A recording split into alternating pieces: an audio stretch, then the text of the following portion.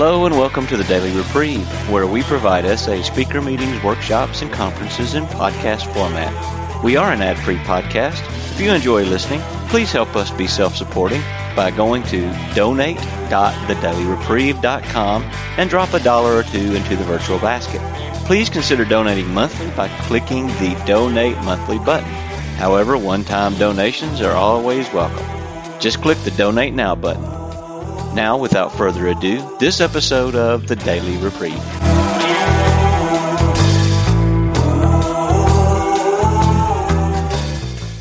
Welcome. My name is Mike C., and I'm a recovering sexaholic. Hey, Mike. Welcome to the panel on Spiritual Awakening. Spiritual Awakening. In the spirit, I'll be the moderator for this panel. We're pulling double duty. We don't have a moderator, so we'll do it all. In the spirit of the fifth tradition to carry the SA message, the session will be recorded. The recorder will not be turned off during the session. If you do not wish to be recorded, you may participate by listening. Please do not tamper with the recording equipment. We will begin the meeting with a few moments of silence, followed by the Serenity Prayer.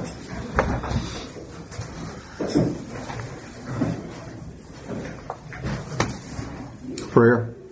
God, grant me the serenity to accept the things I cannot change, courage to change the things I can, and the wisdom to know the difference. Thy will, not mine, be done. Would someone please read the essay purpose from page 201 of the White Book? Or out of this? It feels like regular meeting. Someone must have it. My name is Sean. I'm a sexaholic. Thanks, Sean. Hi, Sean. Sexaholics Anonymous is a fellowship of men and women who share their experience, strength, and hope with each other, that they may solve their common problem and help others to recover. The only requirement for membership is a desire to stop lusting and become sexually sober. There are no dues or fees for SA membership. We are self-supporting through our own contributions. SA is not allied with any sect, denomination, politics, organization, or institution, does not wish to engage in any controversy, neither endorses nor opposes any causes. Our primary purpose is to stay sexually sober and help others to achieve sexual sobriety. Thank you. Thanks, Sean. Our panelists for this session are Dan and I'm Mike. Each will share for 10 minutes on a topic, and there's a third person. We could go longer if we need to. We'll then open the meeting for sharing. Please join me in welcoming our panelists. Yay for us. Let's see. All right. Go, Dan, go. You want me to go? Sure. Go first? If you're all up right. to that, go I'm going to ahead. hit start on my stopwatch here. So let's see, 12:48. Okay. All right. So I had to think about this long and hard. Like, I don't actually think of myself as being like spiritually woke. So I was like, what does this mean, spiritually awakening thing? And as I thought of my story, where I came from, where I've gotten to thus far, and I don't feel like I haven't arrived. It's a journey, but there have been some major perspective shifts, in how I view the world around me, how I understand my spirituality, and my relationship with my higher power, and that has really changed over the past 3.5 years. Something that I always knew but had never really accepted, deep down inside. It was something that I came across in working my amends and resentments. I've always known what I want, but I found praying for what I want didn't get me what I wanted. It's like, I want donuts, but that's not what I need. I don't need donuts. So praying for donuts would always end in misery. That was never a good thing, because I don't know what I need, and in the end, I don't know what I actually want. Because I want to be happy.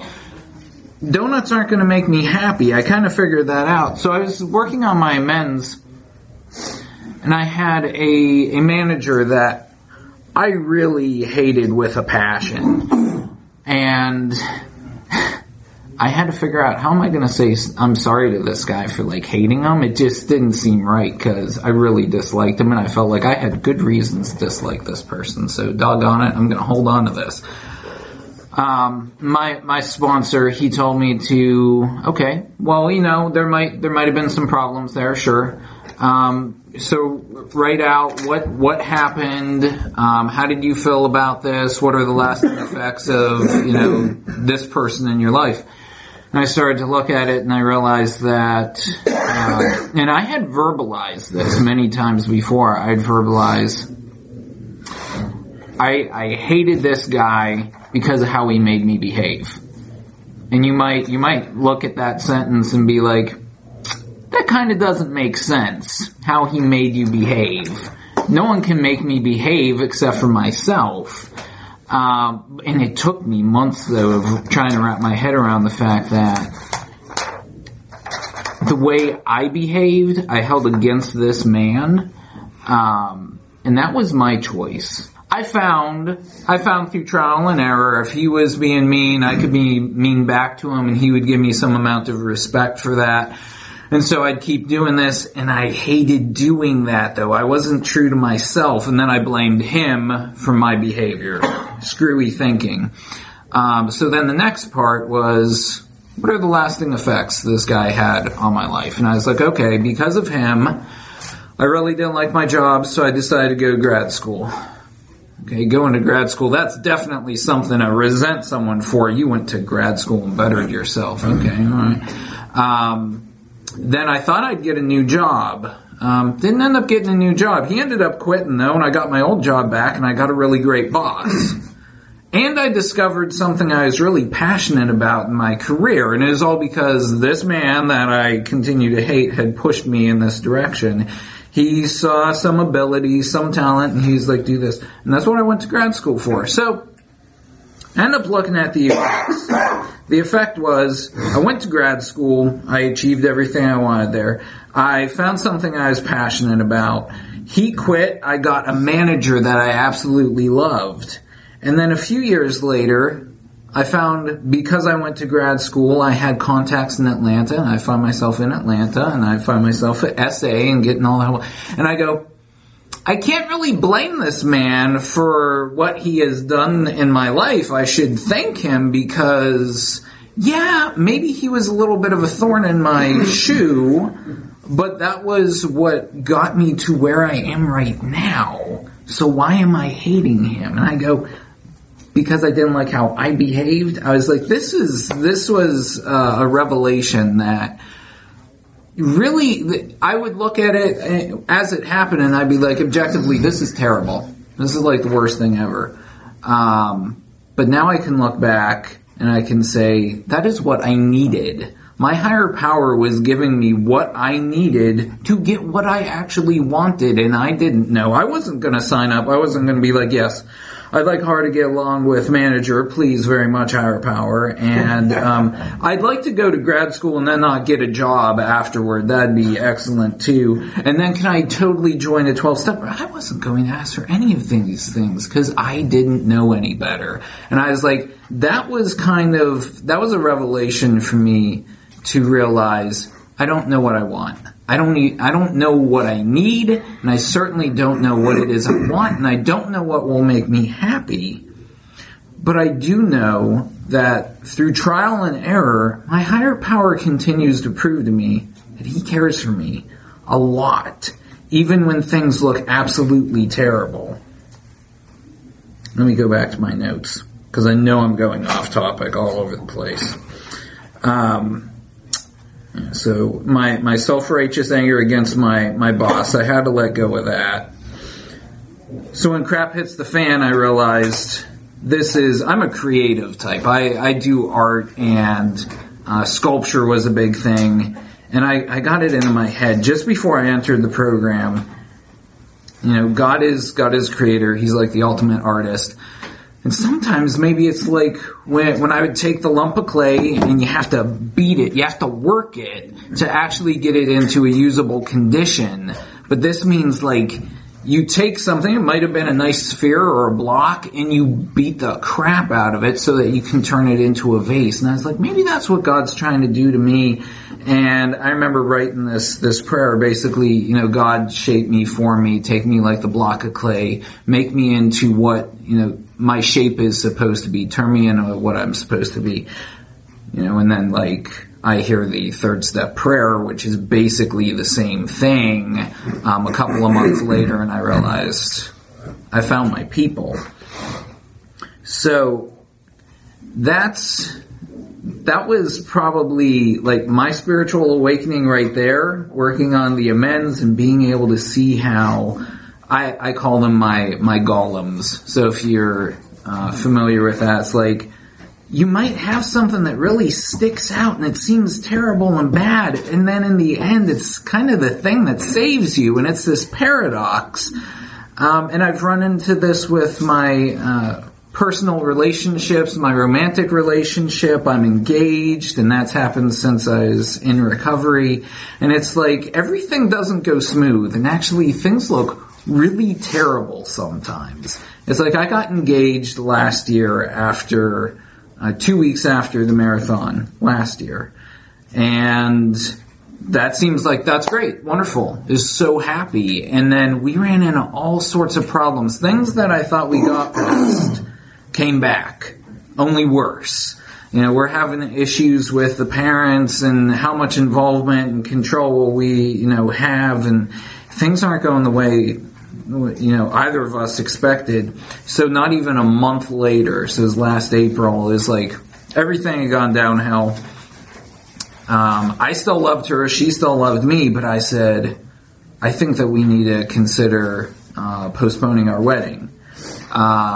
She didn't listen to it the first couple of times when I said it, so it eventually came down to I sat her down, wrapped her up in a blanket, sat her down on the couch, set a Nerf gun next to her. She was like, why did you just put a Nerf gun? I'm like, that's the least alarming thing that's going to happen today. Don't worry about that. I was you might want to shoot me after I tell you what I'm about to say. And I explained to her the scenario that we saw ourselves. It was a lose-lose scenario. I wasn't going to be happy. She was going to feel torn. Her parents were always going to be upset with the whole situation. I was we can't go forward with a marriage like this. I was so as the groom, I'm going to postpone this indefinitely until we figure out what is it that you want with your family and how will this work for us. That was one of the worst days of my life. It was terrible. I did not like that day at all. I had stressed about it for weeks. I felt like the Thanos of, marriage preparation. And with one snap, it's all gone. All these dreams and hopes. And I had people tell me, you know what? If she takes a serious look at, everything you're asking her to, she might not ever forgive you. She might not see her family the same. She might hold it against you that you postponed her wedding, even if you do get married. This might just kind of ruin everything, but I was it's the right thing to do. And that's where I've learned through the 12 steps is I have to get out of the results business and just do the next right thing. Because if all I did was what I wanted, if I was just trying to barrel on ahead with Dan's will be done, I would have gotten married last year. Things would have been crazy and a mess, and we wouldn't have addressed a whole bunch of things. We just kicked the can down the road. We would have swept things under the rug. But it became apparent, well, the right thing to do is actually talk about the difficult problems. The right thing to do was to put everything on the line. It's risk it all, but be open and honest about this. And let my higher power take care of the results, which was something I never did before. I used to be completely results-oriented to the point that I had a facade, and my facade looked great. It looked like I got all the results. It was growing up, I cheated in math class. Nobody knew that I was a porn addict. I was an altar server. Everyone was like, oh, there's the good little church boy. And I'm that's just a facade. So me being in the results business, I could never keep up the results I wanted. What I find now is that by surrendering my control over the immediate situation, just figuring out, discerning what the next right step is, and then leaving the results up to my higher power, I end up getting more of what I actually want in life. So I'll share one more thing. So I think about 5 more minutes. Is that good? Okay. So it was about a year and a half ago. I ended up telling my older sister that, I'm in SA, I'm addicted to pornography and masturbation. It's like, number one thing you want to tell your sister, especially when she's a nun. It's like, yes, let's go do that. So I held off for a little while, doing that. I didn't fully believe in myself that, I'd be able to maintain any sobriety or rely on God or anything. But after, a little while in the program, I decided that was the right thing to do. So something else I had realized, working my amends, getting past the resentments, like with that one boss, and I saw the totally positive ripple effect of the boss I hated. I had seen positive things in my life before that had positive effects. But then I realized a lot of negative things also had positive effects. Basically, I don't have anything where it's like a bad thing begot a bad thing begot a bad thing. Even my addiction brought me to this. I go, this is a major positive. So I ended up sharing with her. She was coming to visit for about a week, and I was like, I don't want to keep this all secret. I'm still going to take phone calls, make phone calls, go to 2 meetings. I was like, so, just so you know. And she's always been a great supporter of me. She accepted it, without question. She was thankful. And the most surprising thing, though, was after all of that, and after my nunly sister were on FaceTime, kind of with tears in her eyes, she's like, thank you so much for sharing this. She's like, well, I'm going to tell you something. And I was like, okay. She's like, a year and a half ago, she is like, in April, I felt like I should pray for you. Okay, that's fair. I probably needed it. And she is like, I didn't even know why, but I felt you needed some prayers. So she apparently started saying 54 rosaries. Rosary is about 15 minutes long, takes about 13 and a half hours to say 54 of them. But she would say one each day. And I was like, you said one rosary each day for me. And I have to tell you, like, rosaries were institutionalized penance growing up in my family. She hates saying the rosary. This is not her favorite thing to do. And I was like, well, whatever drove you to go ahead and do that? You don't even like saying the rosary. She's like, I don't know. I just felt like you needed some prayers. And I was like, well, what were you even praying for? And she said, I was just praying that God, would give you whatever it is you needed. She's like, I wasn't sure what. She's like, the first 27 days, I just prayed you'd receive whatever graces and blessings you need. It's like, okay, what's the other 27? She's like, well, the other 27 days, I just thank God for whatever his answer was. I was like, okay, and like nothing had happened, and you're just going to thank God. And she was like, yes. I was like, wow, thanks a lot. She was like, it doesn't end there. I was like, okay, go on. I was like, you said another 54 rosaries after that? No. She's like, the 54th day was the day that you called me to say you had received a job offer from the job of your dreams in Atlanta. And she's like, I said down my rosary, 15 minutes later you call and you say, I just accepted this job. And I told her, like, this is like a miracle. Like, I don't even know if this is real. And then I find out that my older sister had been praying for me, like, unceasingly for 54 days. I was like, that's incredible. And I had been telling people all along that I didn't feel like I just got this job, that God didn't just send me to Atlanta to get, a paycheck. I felt like there was more there. And then I found SA and the support that I've always wanted.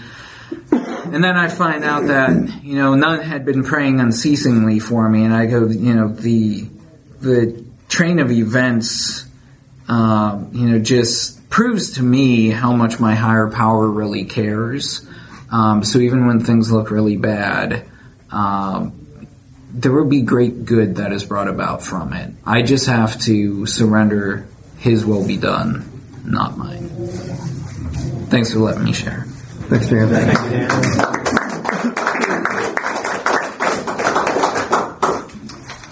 I'm Mike. I'm a sexaholic. Hey, Mike. I'd like to, when they asked me to speak on this panel, I just want to reread again what the topic today is about. And it says, when we open our mind and are willing to let God in, we have taken the leap of faith that God can and will deliver us from our addiction. It's essential for the addict to make this willing acceptance of a power greater than ourselves in order to be released from our addiction. Resistance robs us of that opportunity to open the door and walk through into the light of truth and understanding. Well, as I started chewing on that, it seems to me there is a lot of stuff packed in there. And just jotting thoughts down. And first thing I wrote was, what does that even mean? Like, what does it mean to open my mind? To let God in? To make a leap of faith? To deliver me?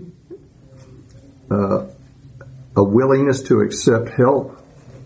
What is it I'm resisting? Truth and understanding? Well, I know this when I first started coming to these rooms. My truth at that time is that I am in emotional pain. My truth is that when I act out sexually, it stops the hurting for a while. But then the pain does come back. And came to learn a little bit stronger than the time before. My truth is I don't know how to stop hurting permanently. My truth is I don't want to face why I hurt. And I don't understand why I hurt. That was my truth when I first started coming in here. And that might be why Ross V. in AA wrote down a long time ago when he said, religion is for people who are afraid of going to hell. Spirituality is for those who have been there. And I thought that was an interesting commentary about making a distinction between spirituality and religion. And as I've come into these rooms, now I grew up in the Episcopal Church, grew up in a Christian household, so, had all of that exposure to it, and I knew, there's God out there, and to me it was a thing, an entity, a deity that existed, but I had no relationship really, other than there's a lot of rules there to deal with. And in these rooms I found a lot of people too talked about that and how many people didn't have a good relationship with God. There's talk about agnostics and atheists in these rooms. And a lot of people, just sound like hatred about God, toward God.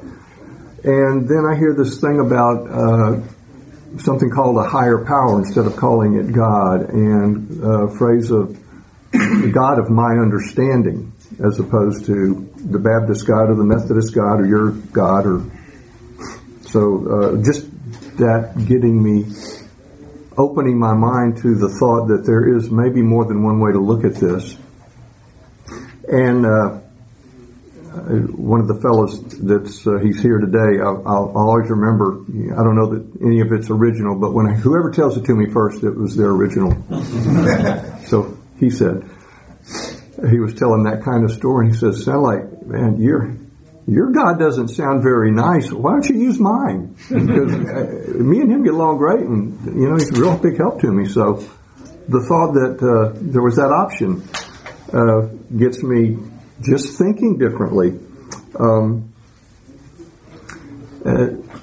One of the things too I noticed for myself and other people as well is that actually I remember a fellow saying he was actually talking about his relationship with his wife. He said, the more I come to these meetings, the nicer my wife becomes. Well, having that experience with the God of my understanding, the more I come to these meetings, the more loving, benevolent, caretaking my God is of me. And I'm finding these things that I've searched for or were afraid of to face more and more, as the literature says, is the more I turn away from my isolating obsession with sex and self, and especially the more I turn toward others, starting with the people here in the rooms, the more I'm finding those things that I was longing for, and actually didn't even understand what I wanted. Something was missing, but I don't know what it was. Well, now I know. It's a craving to belong, to be accepted, to be a part of a group, to be loved, to have friends. It's great to walk into a room and people are glad that I'm there, and I'm glad that you're here. And that experience that I've been having, and it grows every day with every meeting, and every time there's a phone call or any kind of contact, to me that's what I think the spiritual awakening is, which is what this subject is about. That's how God is showing up in my life now, through those experiences. So the thought that came to my mind is the introduction there talked about a leap of faith. For some reason, the thing that popped in my mind was the little child trying to get up the courage to jump off the diving board in the swimming pool for the first time.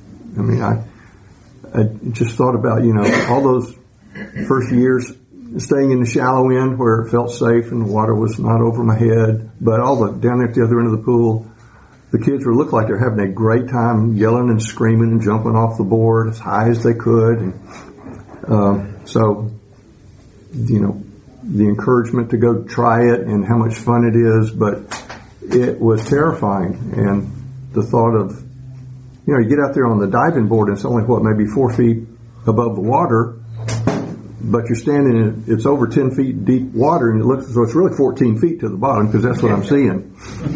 And, we've all heard it where, there's that person, hopefully that loving parent, but some bigger person is in the water below the board saying, come on, I've got you, it'll be fun, you'll be fine. And, we've all seen it.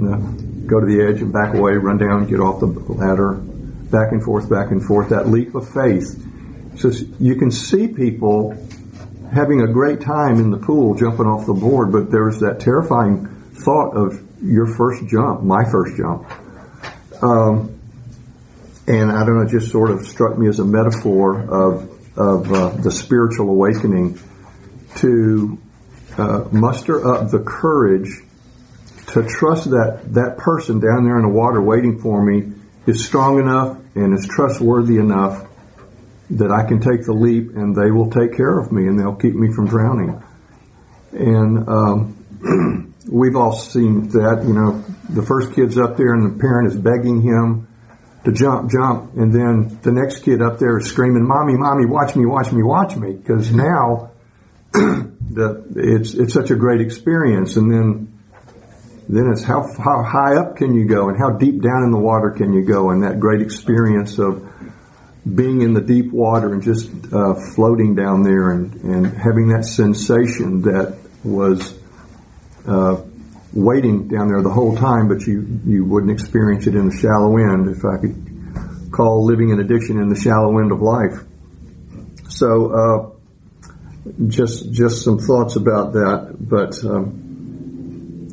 that made me think about the resistance, and I jotted down, resistance robs us of the opportunity of knowing the truth and of a better experience. So, there's just, I resist because I'm afraid. Even though the insanity of me trying to live in isolation and numb out the pain by my addiction never working, and also the fact that I've been, felt such shame in the way I was behaving, in denial about it, my ego and my pride getting in the way of doing what needs to be done.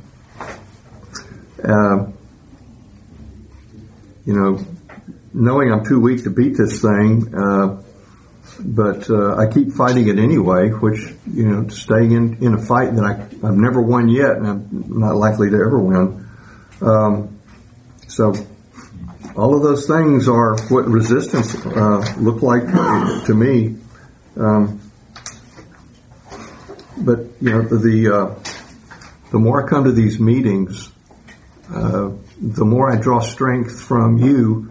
As you tell your stories, as I come into the meetings and see the way people are living their lives that have been in here a long time and really living in recovery, way past sobriety, but in recovery. And I love it when the new person comes in and have those initial conversations with that new person to think, man, you're a mess. And that is exactly where I was. And I'm so grateful for that reminder, because it's doing it, one day at a time. I can't easily forget where I came from and how dark it was. And so there's another form of spiritual awakening for me, is the newcomer coming in. It's a spiritual awakening for me to see what a great life these people are living. And I want that. And I am experiencing it now. And I'm excited to know that I've just started and the water's even deeper to jump into, which I take that as a good thing, to use the diving board metaphor. It's played out in my life in such amazing ways. I certainly can totally relate to everything Dan said about I would have never been able in a million years to script out how my life has played out in the last 7 or so years to the better. My relationships with everybody is so much better, especially with my children. An amazing experience I had was when it was literally at the time I was first coming into these rooms, just a total mess. At work, we had some consultants come in to work on a project with us, and these two ladies came in. We talked about the work. We decided we weren't ready to do the work, so that's fine. Fast forward 1 year. So 1 year of coming into the meetings, working on my sobriety and recovery. And back at work, we decide maybe now's the time to bring those consultants in and we can do this work now. So the ladies walk back in, same two ladies, have not seen them in almost to the day, 365 days. Hi, how are you? Good to see you again. And she goes, you look good. You look different. You just look good. I don't know what it is, but you look different. You look great, Mike. And that was, I knew what she was seeing. I mean, I didn't tell her what she was seeing. I just said thanks. But I think she was seeing coming from me, that spiritual awakening. I don't know how to explain what she saw. She hadn't laid eyes on me. But things like that more and more happen, and these things that just used to be kind of weird situations and coincidences and good luck, more and more I realize it's not the good luck anymore. It is the way of life. This thing about spirituality, this is probably the perfect place to use that comparison. Was it a Supreme Court judge? But some judge said, I can't tell you what pornography is, but I know it when I see it. I can't tell you what spirituality is to give you Webster's definition of it, because I don't know that there is. But I know it when I see it. I know it when I feel it. And I can tell when people see it coming out of me. One of my daughters texted me today. She knows I'm here. And she said, do good work and bring me home some nuggets of wisdom. I mean, my daughter wants to, she wants to know I might have learned today or heard that some of you have said. And we'll talk about that. And so to be able to have conversations like that with a daughter now, instead of hiding my secret double shameful life, that's another example of spiritual awakening for me. And I'm sure you can all identify your own awakenings, but it's just how it shows itself in my life and in your lives. And I get to carry what you show me and teach me into my own life and spread it to others. And I really appreciate you. Thank you for that. Thanks for letting me share.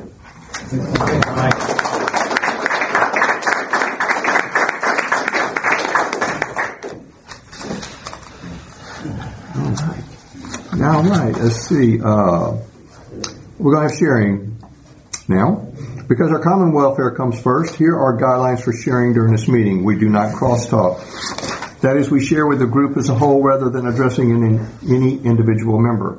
We speak in the I, not in the we or the you. We leave our other identities at the door, including politics, religions, therapies, treatment centers, occupations, and other 12-step issues. We speak about and from the SA point of view. Our meeting focuses on solutions to the SA approach to recovery. Whenever possible, we avoid the mention of titles and authors that are not SA or AA approved literature. In participation, we avoid topics that can lead to dissension or distraction. We also avoid profanity, sexual descriptions, and sexually abusive language. Excuse me. In sharing, if a speaker brings up a controversial topic or deviates from our guidelines, the moderator will interrupt the speaker and ask them to honor our request. Please note that your shares will be recorded. In sharing, we encourage you to focus on the topic of the meeting. This is not a check-in meeting. If you need to check in, please find a temporary sponsor, someone with a purple stripe on his name tag, after the meeting with whom you can share. We ask those wishing to share, please come up and sit in the chair next to the microphone in a queue. As one person moves to the sharing chair, the other can move over and another person takes the empty chair. So that as many members as possible may have a chance to share, please limit your shares to a maximum of 2 minutes or less. A stop sign will remind you that you have reached 2 minutes. Please speak into the microphone so that those who listen to the recording can follow the discussion. The meeting is now open for sharing. I'm Joe. I'm a sexaholic. I appreciate the topic and the speakers. I was just thinking when I heard the description of opening my mind to God, being willing to let God in. To me, that means making room for God. And one of the ways I've tried, recently is that I said this morning in another session that I'm bad about just distracting myself with noise all the time. And every time I get in my car, I turn my radio on and just full blast, listen to music all day long. And it is a distraction. But it's also a way of just not allowing anything to come in. And so what I've tried recently is one thing my sponsor suggested a while back, which is just to get in the car and be silent. You don't have to have music playing. Just listen. And it is an opportunity to let, I might hear something from God when I'm quiet. At least I give him the chance without trying to drown him out. So that is one thing I've been trying recently, and it is helping. The other thing I heard, I like the analogy about God being saving us. I think you said saving us when we're drowning or something like that. And I remember, in life saving, they used to teach that, oftentimes the person that's drowning is going to resist the person that comes to save him. And I feel that way myself. I oftentimes, knowing that God is trying to do his work in me, I'm fighting him. But if I can just let go and surrender to his will and not my will, he's going to pull me out of the deep waters and give me a place to stand. And I just have to remember that because, again, this is a disease of forgetfulness, and I'm oftentimes guilty of forgetting. But thank you for the reminder. Thank you for letting me share. Thanks, Joe. Warren, sexaholic. Two things came to my mind with spiritual awakening. The first was, I remember after getting into the program, the first time I could look myself in the mirror again. And I didn't really realize that I couldn't look in the mirror. Well, I say that, but I did tell my wife in disclosure that I couldn't look in the mirror, and she said, then there's more there. But I remember that, and that wasn't my spiritual awakening, but at least was kind of a step two. I felt like, there was less that was hidden, and there was more that was out in the open. There was a freedom that was there. Where I feel like I got a moment of spiritual awakening was, and I can't name the day, but there was just an inner peace. So much of the time when I was in active addiction, there was just noise, just constant noise inside my head, constantly tense, constantly just carrying things that I just couldn't hold. And it was just nice to get to a place where I could sit on the couch and not have anything in my head. And I could walk somewhere and not have anything in my head. And there was nothing that I was trying to hold on to, nothing I was trying to justify, nothing I was trying to keep from somebody. And that was really, really nice. And so to me, the days that I feel like I can't find good spirit, I try to seek where that peace went. Thanks for letting me share. Thank you. Thanks, Lauren. I'll sit here. Bobby, sexaholic. Hey, Bobby. I was thinking about a couple different things. First of all, thank you guys for opening up. So the White Book describes, a good and a bad spirit. And, I feel like early in my teens, I had a spiritual awakening, but it was for my bad spirit. I was living a negative spiritual life. And in the Big Book, it describes a spiritual experience as a change in attitude sufficient to bring about recovery. I didn't get that until I went through the steps. The 12th step says, having had a spiritual awakening as the result of the 12 steps. So I have to do the work, and then I'm awakened. I was still living a negative spiritual life halfway through the steps, until I stopped doing certain things and thinking certain things. I couldn't awaken to this new way of life. I was just unable. So by doing the steps, I was actually able to start seeing things. And, I see things through the eyes of other people. Like someone described, people were starting to give me compliments, like something's different about you. I don't know what it is, and, this and that. And, I could tell something was going on. So I just kind of stuck with it. But for me, the spiritual awakening, it definitely came through working the steps. And, I tried when I first came in to not work the steps in SA. I thought that I'd already worked them in another fellowship, so I was good to go. But, that wasn't the case for me. I had to get an SA sponsor and work the steps in SA. And I started getting results for this addiction. So thanks for letting me share. Thanks, Bobby. Thanks, Bobby. You got a timer, right? I do. Cameron Sexaholic. Hey, Cameron. That was great. Appreciate the shares and the topic. I was going to say the same thing. When I first, he said exactly what I was going to say, so I'll just repeat it because you guys probably need to hear it again, or at least I do. Having had a spiritual awakening as the result of the step, like this meeting I used to go to out in Denver, they'd be like, the result of the step, because it wasn't like a result. It was like, if you did the work, it would work. Now, when I first got in, I was like, well, I'll just prove them wrong by doing the steps and being like, it's not going to work, and that's was some of my motivation for doing the steps. And thankfully, they actually did work. I also liked that, there's that thing where it talks about like sometimes quickly, sometimes slowly. In the promises, they will always materialize if we work for them. Sometimes quickly, sometimes slowly. And I always wanted a big, profound. I had a really profound spiritual experience in my faith tradition. I wasn't a Christian. I became a Christian. This huge, profound thing. My addiction was like wiped away for like 6 months. And I was like, this is perfect. And then all my crap came back. Or maybe it was just always there. I don't know. But what I appreciate about my recovery and growth in recovery is that it's like, I'm always looking for like the next big like boom, and like God. I remember like when I first started working like my steps and stuff, and I was so pissed because I was like, 3 years in, and I was doing all this work, and I was like, Joe, like my sponsor, I was like, this isn't working. And he was like, well, it takes time. Like, it's like, it took a while to pickle your brain. It takes a while to undo it, and I didn't really want to hear that, but honestly, that's the kind of growth I need. I don't need, actually I would like to have the quick fix. Like, if you guys know how to do that, talk to me afterwards and let's just get it done. But I'm also really grateful that I see like a steady spiritual awakening growth, and I'm grateful for that. Thanks for letting me share. That was like perfectly. Yeah, perfect. My name is Miles. I'm a sexaholic. One of the things I do is I'm a music director for a church.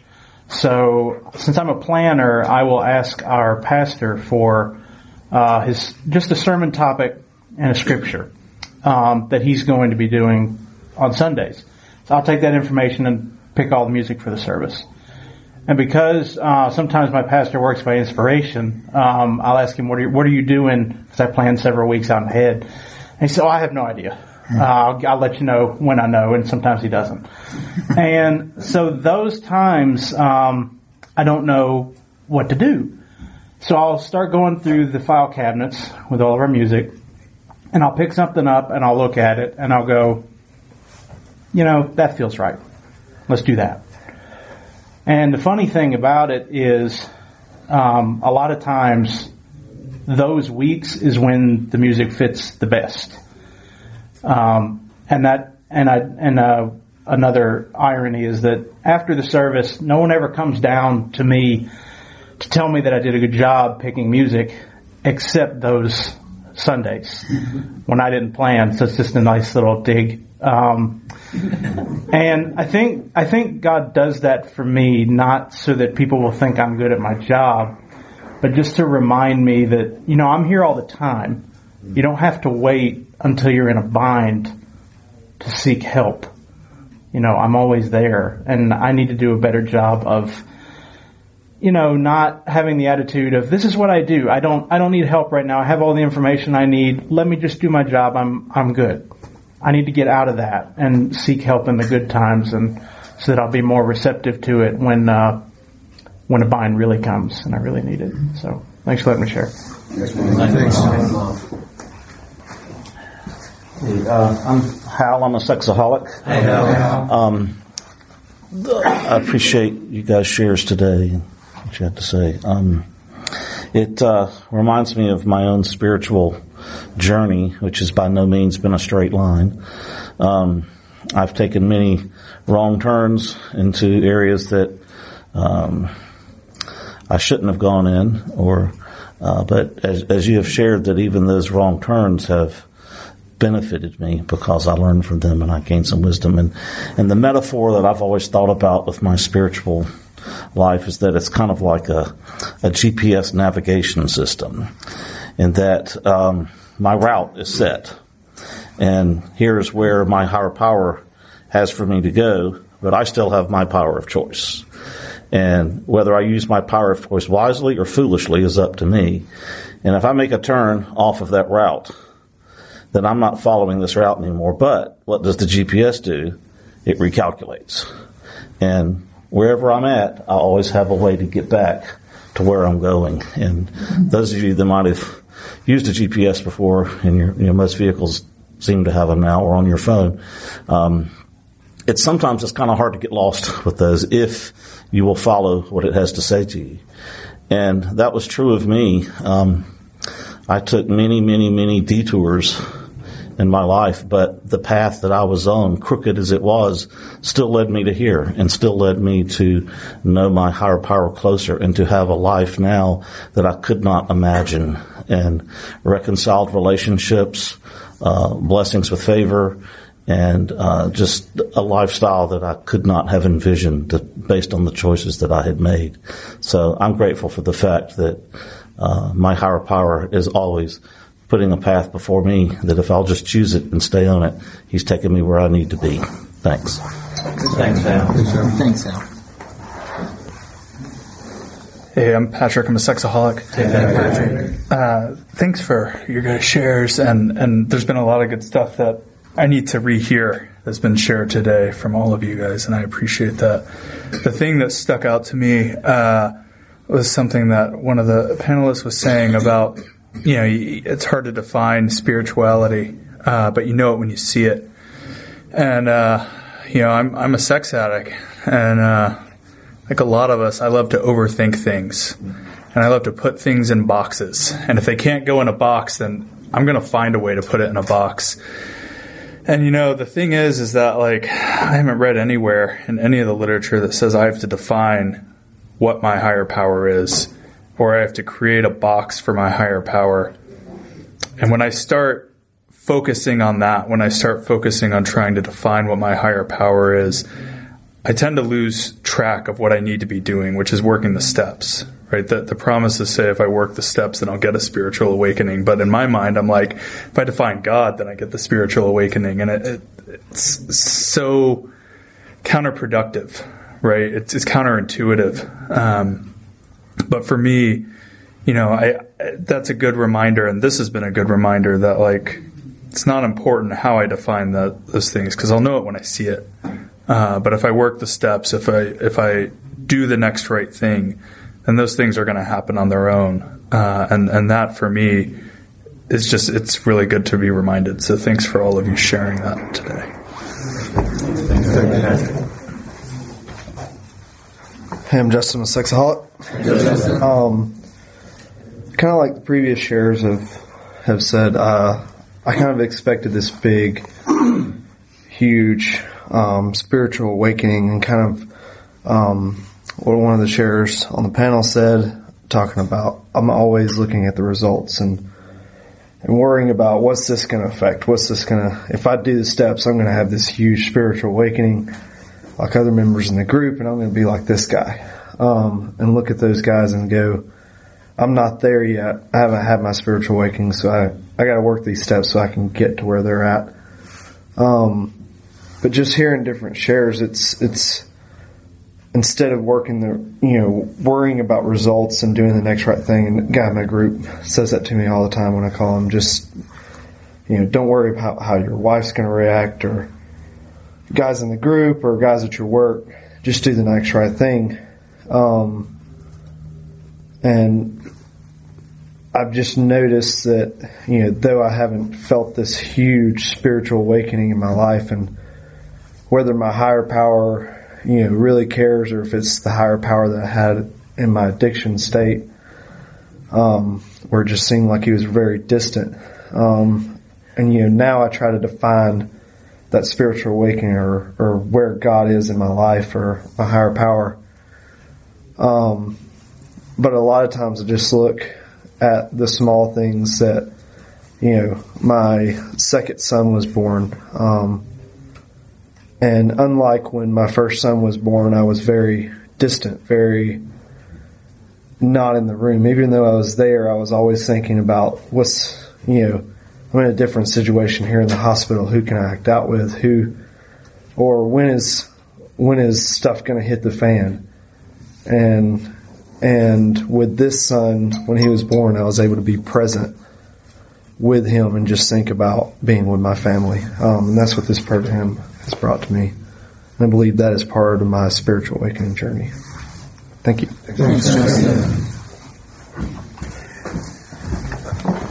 I'm Tracy, and I'm a sexaholic, and thank you, Mike and Dan, for y'all's shares. I'm very grateful to have you as part of my recovery program, Mike.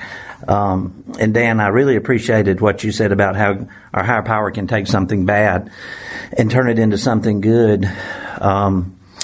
I got exposed and separated from my wife, and that's when my life imploded. And a couple of weeks after that, I got disfellowship from the religious organization that I'd been a part of all my life because of my acting out. And my life was really, really, really crummy. But this is the deal. My higher power said, okay, this is what we're going to do. And for reasons I won't go into, I have a real bad resentments toward the Catholic Church. So my higher power said, I'm going to send you to a Catholic church. I'm going to put you in the room with child molesters. And you're going to tell about what you did sexually, acting out. And then you're going to be okay. And I was just like, no, this can't be true. And that's exactly what happened. And I'm so grateful because he took something, and because of my need for fellowship, because I had been disfellowshipped, I was able to concentrate on my relationships with the people in the SA. I had no interference from any other relationships. I had lost all my friends of my entire life, and it was perfect. I wouldn't have picked that. That was the most horrible thing that I could have imagined that to have happened to me. But that's exactly what got me where I am today. And I'm just so grateful to have recovery, to have you guys' support and the support group that I have. And things are just doing really well in Macon now. We have 5 meetings a week now. When we started, we were only having 3. And I'm just very grateful. I'm very grateful for the whole situation, and most grateful to my higher power because my entire recovery has been a spiritual awakening for me. Thanks. Thanks, Tracy.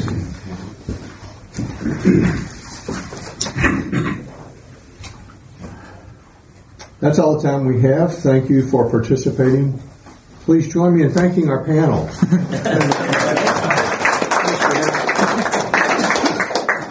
Anything you've heard at this meeting is strictly the opinion of the individual participant. The principles of SA are found in our 12 steps and 12 traditions.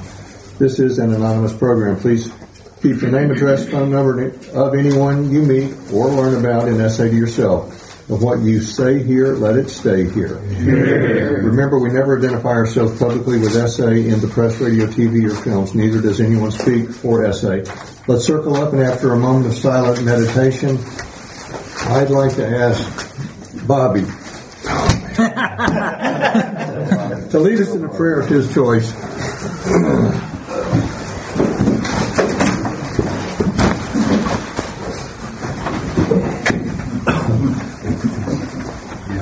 You guys have coronavirus, do you? Oh well. Moment of silence for the sexaholic inside and outside these rooms, the ones that don't know we're here.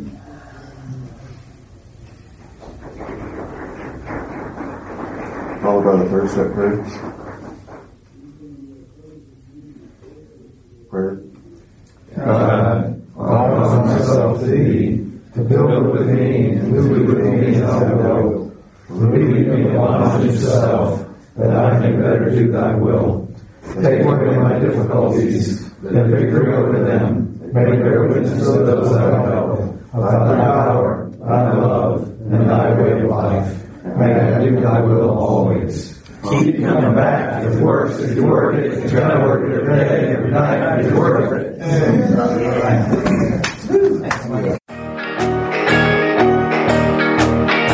I would like to thank you for listening to this episode of the Daily Reprieve, the best source for experience, strength, and hope for SA members. Please subscribe to this podcast to be alerted of new episodes. Please show your support by donating to the Daily Reprieve by going to donate.thedailyreprieve.com and choosing either monthly donations or a one-time donation by clicking Donate Now. Thank you for listening, and stay tuned for the next episode of The Daily Reprieve.